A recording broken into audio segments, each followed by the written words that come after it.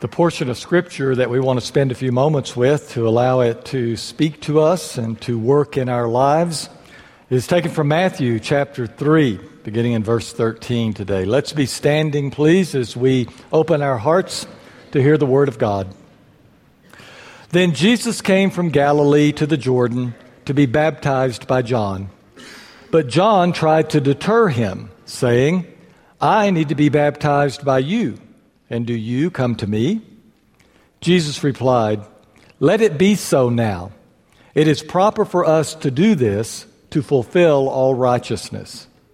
Then John consented. As soon as Jesus was baptized, he went up out of the water. And at that moment, heaven was opened, and he saw the Spirit of God descending like a dove and lighting on him. And a voice from heaven said, "This is my Son, whom I love. With him I am well pleased." May God bless the reading of his word. I think I've mentioned before that one of the most touching times to me in our service is when I'm standing up here having read the word and Brian's leading a song, and I just get to sort of look out and I take that song off. I hope y'all will forgive me for that, because I just get to look out and see your faces, see who's here. And it really moves me, because for so many of you, I know a lot about your story and where you are right now and what you're going through. And for some of you, that's good things. And for some of you, it's still very difficult times. And it just, to bring all of us together as the people of God, where we can receive the comfort and the power of God to make it through this next week, is truly a blessing. Well, driving down the highway, you see these signs all the time. In my family, we've referred to them jokingly as hysterical markers. But what you see is usually a sign that says historical marker 1 mile. And I don't know if you're like I am or not, but I really want to stop at every one of those. I'm into history. I enjoy reading about history. And every time I see one, I think, oh, something important happened here, and I'd like to stop. I rarely ever do, because it seems like I'm always in a hurry. I got to get from one place to the other, and just don't stop and read it. Sometimes when I'm going past it at 70 miles an hour, I'll try to look over and see. Do any of you ever do that? See if you can just see the top line or the main caption there and get some idea about what it is that happened. A few years ago, I got a hold of a book that's out. That's called, I think it's the name of it is Why Stop? And it gives you the inscriptions that are on all the historical markers in the state of Texas, and you can look them up and find them. For one thing, it didn't work very well with me, because so many times I'm by myself and I can't very well get a book, and turn. Do they have that on an app yet? Maybe I could get the. But anyway, try to find it. And then I'm not smart enough. The reference system they had in that book was a little too complicated for me. So by the time we did find the actual one, if someone was in there with me and could read it to me, we were 10 miles down the road. The moment was over, and we had missed it. But I really am always drawn to a place where something happened that was of such significance that somebody or a group of somebodies felt like it would be important for posterity to remember that and to know that this is where that happened. And if we do stop and take time to read about what happened there, we not only learn about history, sometimes, surprisingly, you sort of learn a little bit about yourself. And maybe the event that happened there, you can see, is not just something out there, but something that really has in some way molded and shaped our lives as well. This is one reason why God's people are always called upon to set up historical markers. God didn't just call us to be a people of interior life and inward thoughts. Many times we kind of make our religion and our faith just that. It's something sort of going on inside of us. And we think of ourselves as a spirit or a soul that's kind of living inside this shell of a body. And then when we die, the real us kind of flies away. Well, that's kind of nice thinking, but it's really not biblical. If we really read Scripture, we see that you can't really separate body and soul. That when God came to us, He came not only to save our souls, He came to save the whole being and the body. Our hope is not just for the interior part of us to live forever, but the promise of Christianity and the promise of our faith is that these bodies will be resurrected, renewed, and will live again. That for eternity, as Paul said, we will not be disembodied beings floating around in outer space somewhere or in heaven. We will be embodied beings, granted with new bodies, glorified bodies, bodies similar to the resurrection of Jesus Himself. Remember when Jesus was resurrected, the people knew Him, they saw Him, and yet He was different as well. And John tells us later on in his epistle that whenever He comes back for us, we'll all be changed and we will be like Him. So, God is interested in the physical too. God uses the physical to help us in our spiritual journey. And He always calls upon us to have real markers in our lives that we can see and we can touch and we can remember what it is that He has done for us. One of the stories that jumps to my mind when we think about things like this is the story of when the children of Israel crossed the Jordan River into the Promised Land. You remember that story? They'd been wandering in the wilderness for 40 years, and leaving enough time for all those who had made that terrible decision not to go into the Promised Land because they were frightened that they couldn't defeat the people and the armies that were there. And so God had said, okay, until that whole generation, save 2 people, Joshua and Caleb, are gone, then you will be in the wilderness. Well, finally, after 40 years, it was time to go across, and they came to the Jordan River, and the Jordan River was at flood stage. You know, the water was out of this bank, out of that bank, and yet they were supposed to cross it. Well, the priest, a high priest, and the priest in charge of the Ark of the Covenant, bearing the Ark of the Covenant on the poles, they began walking to the river, and as soon as their feet touched the river stopped. And the water built up to the north, and then to the south, there was dry land. And they were able to walk across the river and into the Promised Land on dry land. Now, as they were doing that, Joshua, who is now leading the people after Moses had died, Joshua calls upon 12 people, 12 men, one from each of the 12 tribes, that as they cross the river, they are to pick up a stone and put it on their shoulder. Now, not a little rock, but a stone, as big a one as you can pick up. You pick that up, you put it on your shoulder, you carry it across, and then when you get to the other side, we're going to stack these stones one on top of another, and we're going to build a memorial. We're going to build a historical marker. And what this is going to do is that in the years to come, the children and grandchildren and great-grandchildren who didn't make this journey will see this marker, and they will point at it and say, hey, Dad, hey, Mom, hey, Granddad, what do these stones mean to you? Now, I love the way that that's phrased in Joshua. They're not to say, why are these stones here? What's the deal with these stones? They are to look at you and say, tell me what these stones mean to you. And those then who walked across the river will be called upon to tell their story. And wouldn't that be an amazing story to hear? I don't know what they would talk about. Maybe they would talk about, it's just amazing. We got to this river and it was so wide and we knew we couldn't get across it. And then all of a sudden, the priest stepped into the river holding the Ark of the Covenant and it just stopped.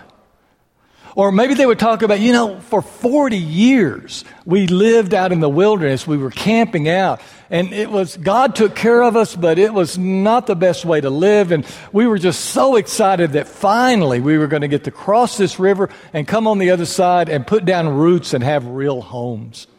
Or maybe they might even talk about, when I walked across this river, I was scared to death because I knew that we were going to have to fight battles on this other side.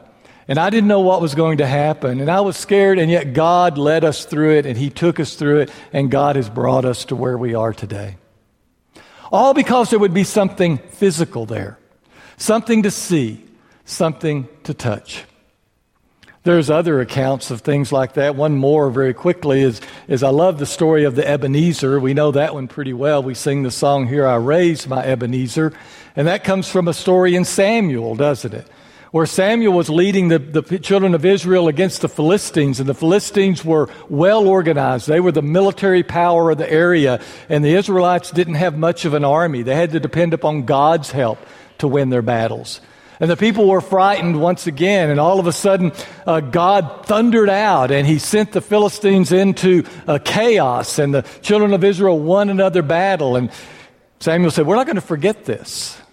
We need something physical. We need something we can touch. We need something we can see, because we're that kind of people. We're as physical as we are spiritual. And we need to have something in our lives that's there right in front of us to remind us. And so they took a big rock and they set it up on its end. And Samuel said, we're going to call this rock Ebenezer, which means rock of help.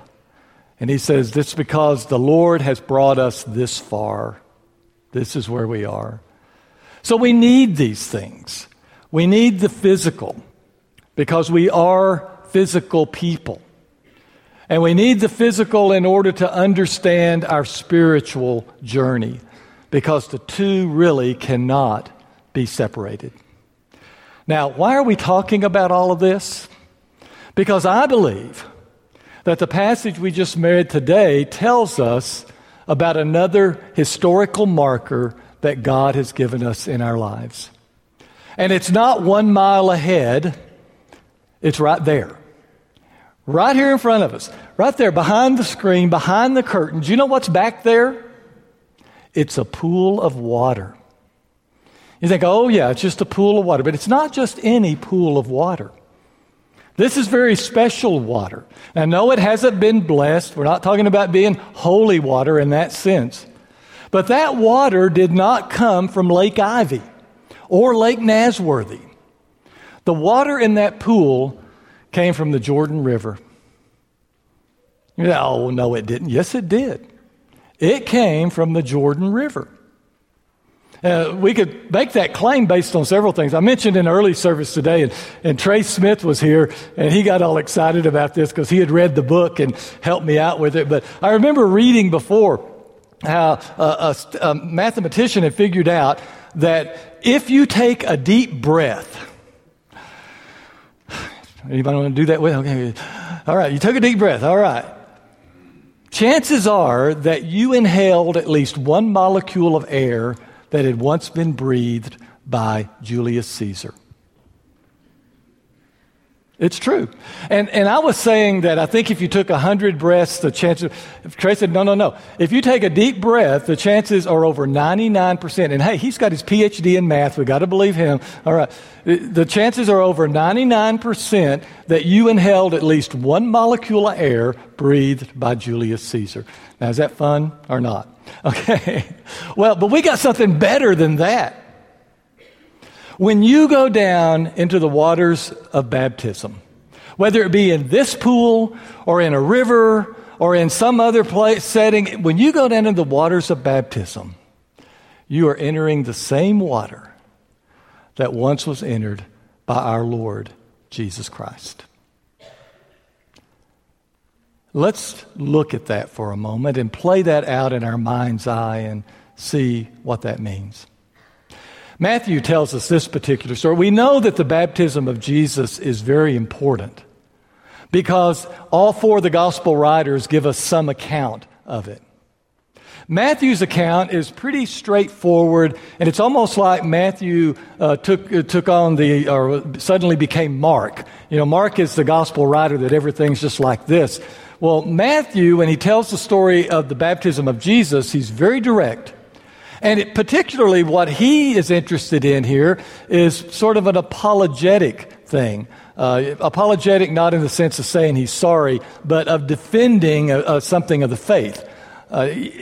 People of Matthew's day were already beginning to question some very vital parts of their faith.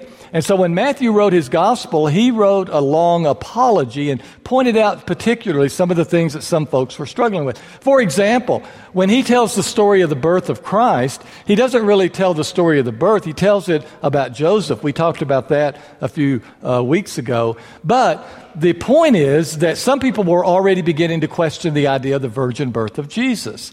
And so when he tells the story, he really nails it down that this is true. This is what happened, that Jesus was born of the Virgin Mary, and he was not physically Joseph's child. So if you go back and read chapter 1 and chapter 2 of Matthew, you'll find all of that information there. Well, whenever he tells the story of the baptism of Jesus, some people are beginning to say, now wait a minute.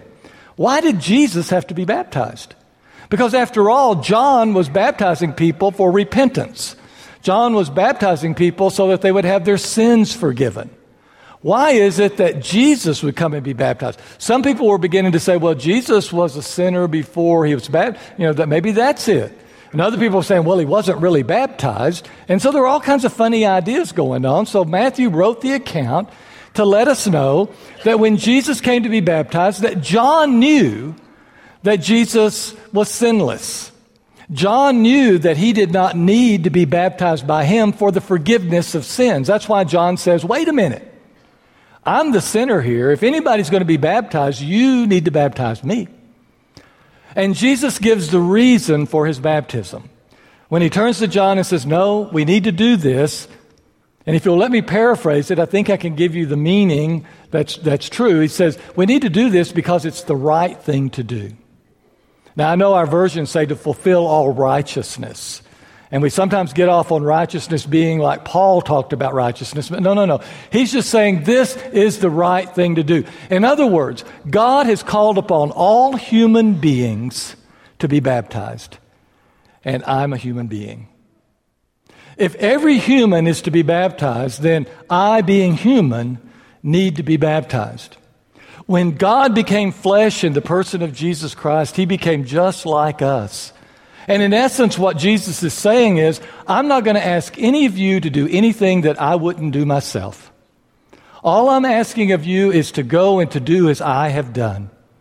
And if there were no other reason to be baptized, and there are so many reasons about baptism, so much written in the New Testament about the meaning of baptism and the depth of baptism and all that it does for us in our lives. But we wouldn't have to have any of that if we just have this story, that Jesus went down into the Jordan River and was baptized. Then I would want to do that too. I would want to follow my Lord and do exactly what he did. But there is more about it.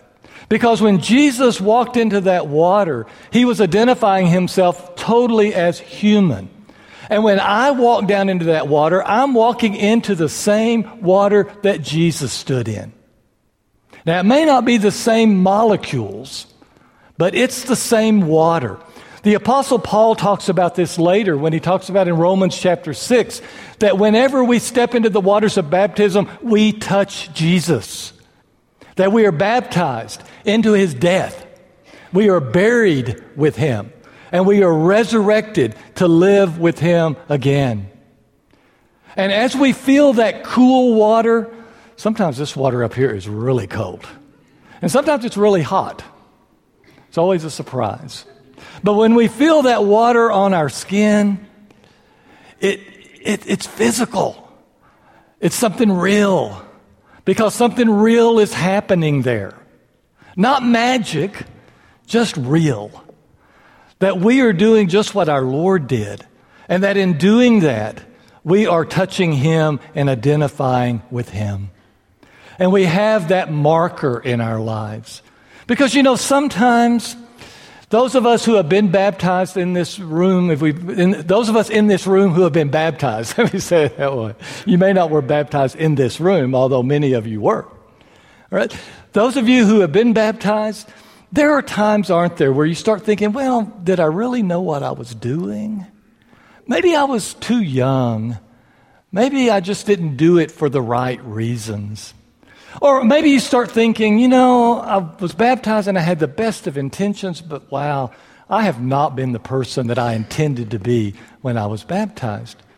And you start doubting whether that experience worked or not. Let me tell you, it worked. Because you were in the water with Him. And He was the one doing the work. And He touched you. And He changed you forever. Because after all, you went into His death. You were buried with Him. And now you are living as a person who is united with Jesus Christ. So when you see that marker, remember that and claim that. There's one more thing, and I've got like 2 minutes, I'm going to throw it in, that I mentioned in the first service too. David Gay and I did not talk at all this week. In fact, I was supposed to call him and tell him he needed to do the communion meditation. I even forgot to do that. So it kind of blew me away when he got up in early service, and he began talking about creation. And then he quoted what God said to Jesus in the baptism. This is my son. Right? And I thought, wow. We didn't talk about that, but David got it. He put creation and baptism together. Because that's exactly what Matthew is doing in his account too. If you go back and think about the creation story, it all started with water, didn't it? And what was hovering over the water? The Spirit of God. And then God spoke, and it all began. And that's exactly what happens here in Matthew as well. There's the water. And the Spirit of God is hovering over the water again, this time in the form of a dove. And it's God who speaks. And the ministry and the work of Jesus begins. In creation, God calls out of chaos order. And He starts everything into motion and puts it into a direction. And in the waters of baptism, out of the chaos of my life and out of the chaos of my sins, God brings order through His mercy and through His forgiveness. This is a historical marker. And every time we see a baptismal pool, or every time we see a pool of water that we know can be this holy use, then we remember that God is at work to call and to redeem. How many baptisms have you guys seen? Anybody ever counted them? Can't, can you? I mean, if you grew up going to church, you've seen hundreds, thousands. I don't know. I've seen them. I've participated in them. And of course, there's the best one of all, which was mine. I got that filed away in my memory bank as well. But when I was thinking about the times that I've stood at this memorial and watched it again, there's one in particular that really jumps out at me. And it happened when I was a young man, and I was sitting up at the front of the church building with some other young folks. And, we were used to people being baptized. It happened quite regularly. But normally it was a young person, usually 12, 13. That seems to be about the time that we feel comfortable with baptism in churches of Christ. Sometimes it was someone a little older who had kind of put it off for a while. Maybe they might be, old, like 18 or 19 or something like that. But not, just usually teenagers. Well, one Sunday morning, we were singing the invitation song, and down the aisle comes this woman, quite elderly, stooped, and unable really to walk, more was shuffling. Remember, it took her a long time. I think the song leader sang a couple of more verses, to finally get her down the aisle. And she got down and sat down on the pew. We thought, my goodness, what's going on with her? She's too old to sin. We know we're not going to hear some big confession here.